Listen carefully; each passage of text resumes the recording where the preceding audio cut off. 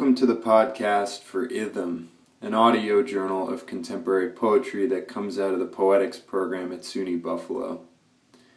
Ithem, the name of the journal, is taken from Nathaniel Mackey, who describes it as clipped rhythm, anagrammatic myth. Mackey is a major figure in the American Black radical tradition, as well as in the tradition of jazz poetry. He's also going to be coming to visit us here in Buffalo as part of the Poetics Program's 25th anniversary this spring in April. So to honor Mackey and the tradition out of which Ithem is born, the first issue that we're doing is built around the model of a call and response, which is a form used in musical traditions around the world, but especially in the African American traditions of jazz and blues and gospel and hip-hop. But basically what that meant for the journal is that we solicited one audio poem from one poet. Once we had that poem, we sent it out to the other contributors, and they each wrote a poem that responded to that initial call. I don't know if we'll do every issue like this, but we are planning issue 2 right now, and I think we're going to use the same structure. So for issue 1, we had the incredible luck of getting Fred Moten to be our caller. Along with Mackey, Moten is, again, a central figure in the Black radical tradition. He's written a lot about jazz. His 2014 book, The Field Trio, won the National Book Award. And there's a lot more to say about Moten, but I'm going to let you hear him. So when Moten sent us this piece, he told me that he records almost everything that he writes as part of the composition process, something he called an informal solfege. That's a phrase we've been thinking a lot about. So here's Moten's piece. Reneo's open house. Make yourself not at home all over and under the world.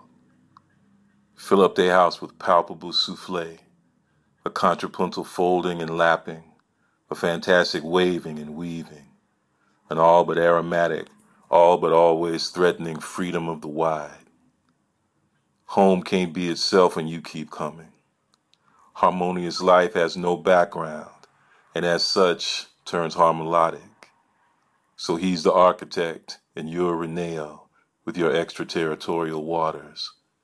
You're the parasite and poltergeist and hostage, held in a house you break and build in sounding. You couldn't become the site, so the site becomes your air and disappearance. It went to catch a Greyhound bus and ride, and your asymmetrical erosion is all playful and shit. And all that new renewable exile air begins again and again with its own unpainted micro-thicknesses. I finally surrealized that I was crying if I was singing that song.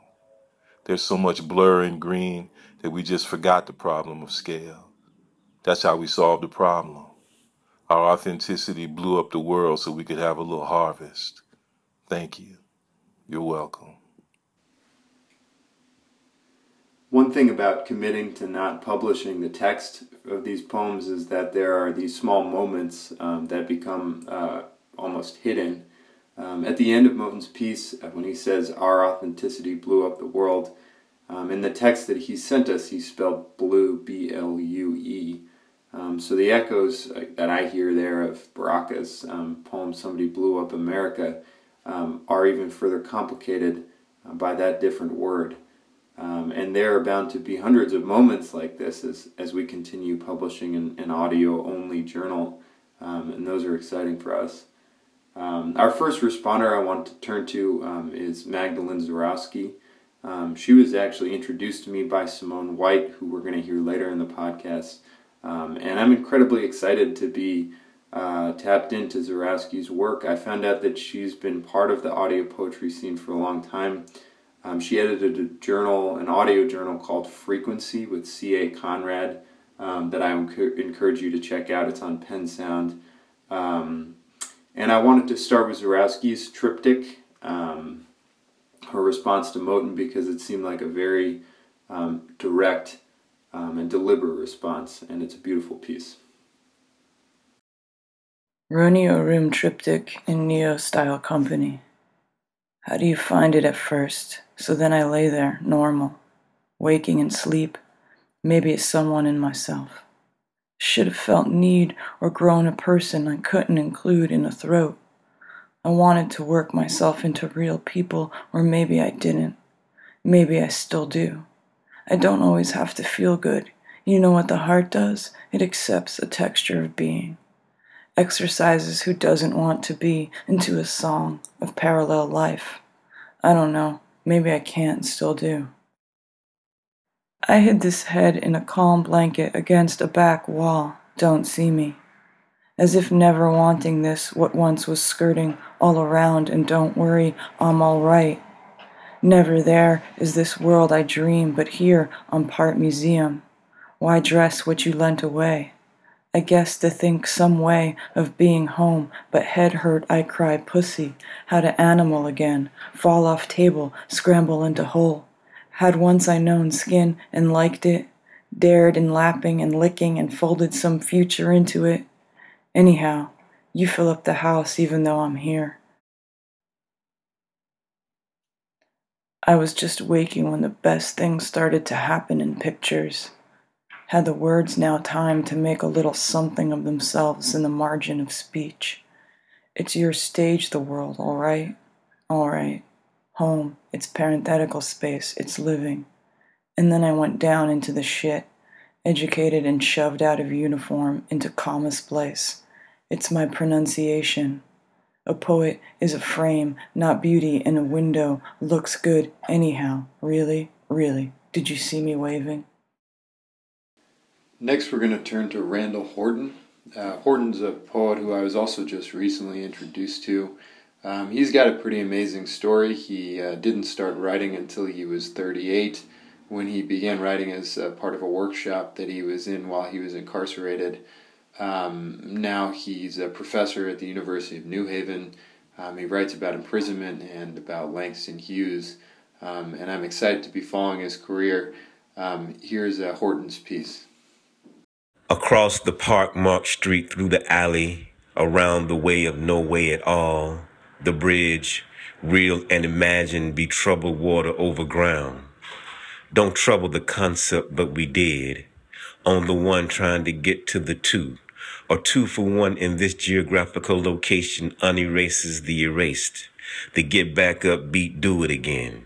Freedom ain't nothing, not even a word. So don't give me that regurgitated sound reprogram.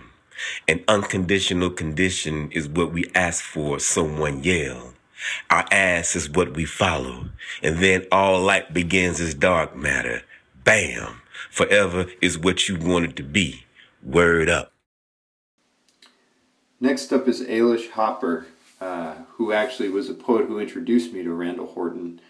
She's also an East Coast poet. She comes out of the DC-Baltimore area. She's someone whose work I've admired for a number of years. She performs in a band with Thomas Sayers Ellis, a poet who we would also love to include in Idem in the future. The band is called Heroes Are Gang Leaders. She's also written a lot about DC, where I was living for the last couple of years before I moved up here to Buffalo. So it's an honor to have Hopper in this issue. Here's her piece. Slang in America. Old beginnings. The so-called new, dragged around. Difference between a drunk clown and a dumb thief. All that can't be faked. All but always. All but aromatic. All over and underpaid. Meanwhile, the blue lines, the frame, put the bankers in a bottle. They want in, they want out. Their brains flame-proof, so much formaldehyde beneath gray matter skirts. Every empire, a pretty narrow waist in the speech. The result of starving. Call the doctor. Get her up, rising. Everything but the kitchen sink sinking in. Fill up their house, not for their song, for harmonious life. That gorgeous Greyhound bus of ride or die, all all but always. Thank you. You're welcome. You. You are my all and all skill that pays the bills. Blue in. Can I get some green? Unbilled. The Club Mix, 12-inch extended play. Sound in, sound out. How deep is your no? The White Relocation Center? Reduce, reuse, repatriate? They report for tongue training, a new uniform, a pattern to dance faster instead of a patter that masters. Difference between air and disappearance, ride or die, harvests of scale, Jubilee Day. So last on the recording is Simone White. I wanted to save her piece for the end because it's a little bit longer, but also because I thought there'd be no better way to end the podcast for the first issue of Ithem than with White's words. She's a poet who I first heard her work read out loud by Don Lundy Martin in a small group of people, and I immediately knew that I needed to read more of her work. She's going to be publishing, I believe, a few books this year, and I would encourage everyone to go out and get them and read them. We're really excited to have her in this issue. So thank you for listening to Ithem, and please check us out in the future as we continue to publish audio of contemporary poetry. Here's White's piece. Dog poem. On this day, 11 years ago, my father died. I watched him refuse death. There was no reason to share this. It was an indignity. There is no refusing. The brain stops, even if until the last it performs miraculously the duty of remaining illuminated. He died on an evening like this warm one in November. Loose leaves blew around the parking lot as I drove away from the place of his death, a hospital. I smoked with my mother's second sister just beyond the gate of the house my parents bought, owned, and lived in together for 26 years. I lived in that house, but did not live there then. We smoked, and a reporter came to the gate and asked her questions. She was ashamed. There was no need to answer her. We did not answer. We smoked. The night was strangely warm, like so many peculiar Halloweens, November in just a few days. Autumn quiets or casts itself between the warm parts of air. It fills spaces of warmth with cold.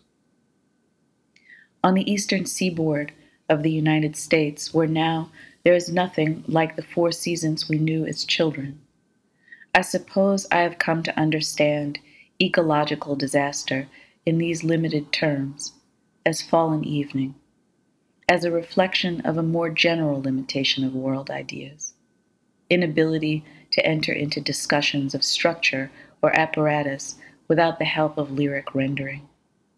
It's not a matter of incomprehension, evening for death. Vacant shacks on land the size of a town that once belonged only to my family deep in Scott County, Mississippi. This for mine, or ours, and also guns. I first touched my grandfather's beloved hunting weapons at this homestead. Touching, an act that did not resemble in any way the late experience of inspecting, loading, and discharging a 9mm handgun. Range shooting was an activity my father enjoyed, found amusing.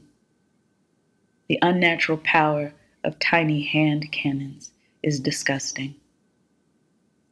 When I found that my hands were neither large nor strong enough to manage an automatic weapon of this kind, for the first and only time in my life, I shook all over.